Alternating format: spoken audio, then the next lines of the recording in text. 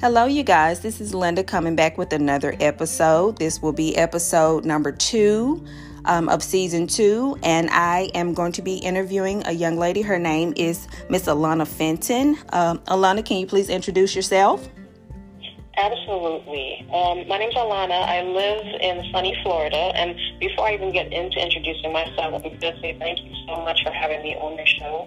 I think it's really great to have someone talking to people about anxiety. It's not something that we talk about often, so thank you so much for that. You are so more than welcome, Miss Alana. I'm glad to have you here today. And okay, you guys, I wanted to let you know how we connected. We actually connected on Facebook. Alana made a post about mental health and her wanting to start her podcast.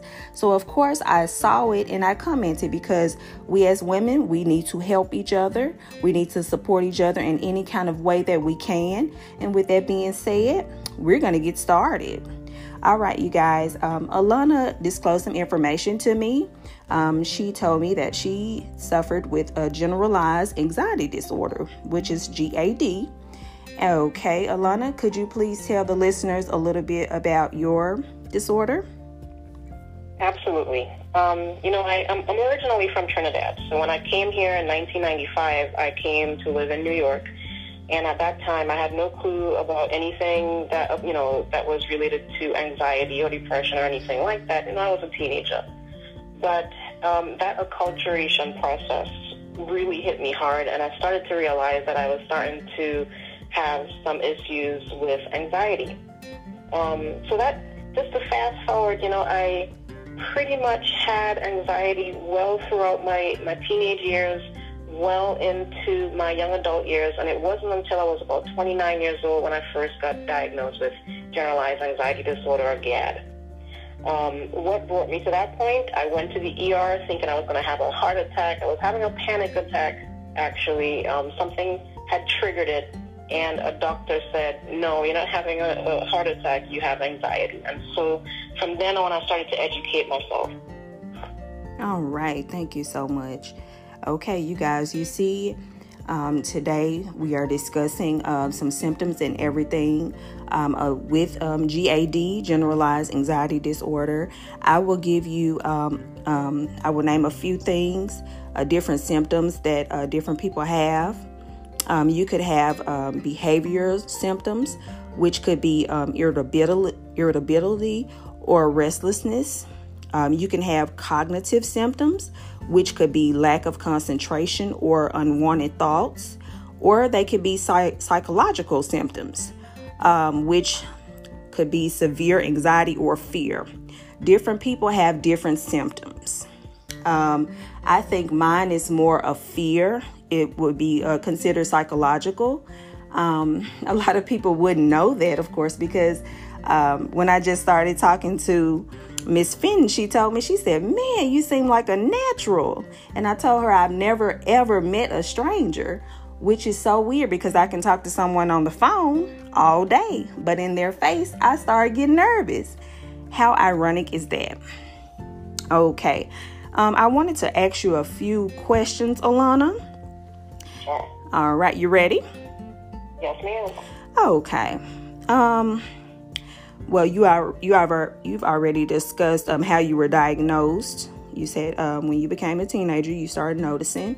So can I ask you, can you tell us some of your treatment strategies? Well, it's interesting. My very first treatment relates to what it is I do now. Interestingly, I am a cognitive behavioral therapist, and I actually work with children themselves who experience anxiety, depression, and mood dysregulation. So I work with them through CBT, play therapy. I also do parent management training, but it's so interesting because my work was so closely related to my own development when it came to dealing with anxiety. So the first thing that I did was I actually joined the military. I was 18 years old, yeah. I was 18 years old. I realized I had severe anxiety. I couldn't eat in front of people. I couldn't talk to people. I would literally break into sweat and just about pass out. It was bad. And so I made the decision to put myself in a situation where I didn't have any control. I always refer to it now as my own form of self-therapy, my own form of self-cognitive behavioral therapy, before I even knew what that was. Okay. And so I threw myself into that field and let the Army take over, and that helped a lot. Oh, wow. You were so brave. Congratulations on being brave and fighting through it, because some people, they can't do that. So I congratulate you on today. And let me ask you, how do you feel as of today, since you've done all of these things to fight through your anxiety? Well, as of today, I realize that it's a lot more managed. I always tell people, anxiety is not something you can fully get rid of. Mm-hmm. It's something that you can learn to manage over time, and you learn to recognize what your triggers are. And if in the event you do have a panic attack, you then at that time have the insight and knowledge that you're not going to die. Mm-hmm. So it's not a situation that you catastrophize anymore. So I can't say that I'm 100%. I do still experience anxiety. But, again, with all the knowledge and experience that I have today, and also becoming a helping professional myself, I'm better able to manage it. And of course, I know now that people don't know I have anxiety unless I tell them. Mm-hmm. Same here.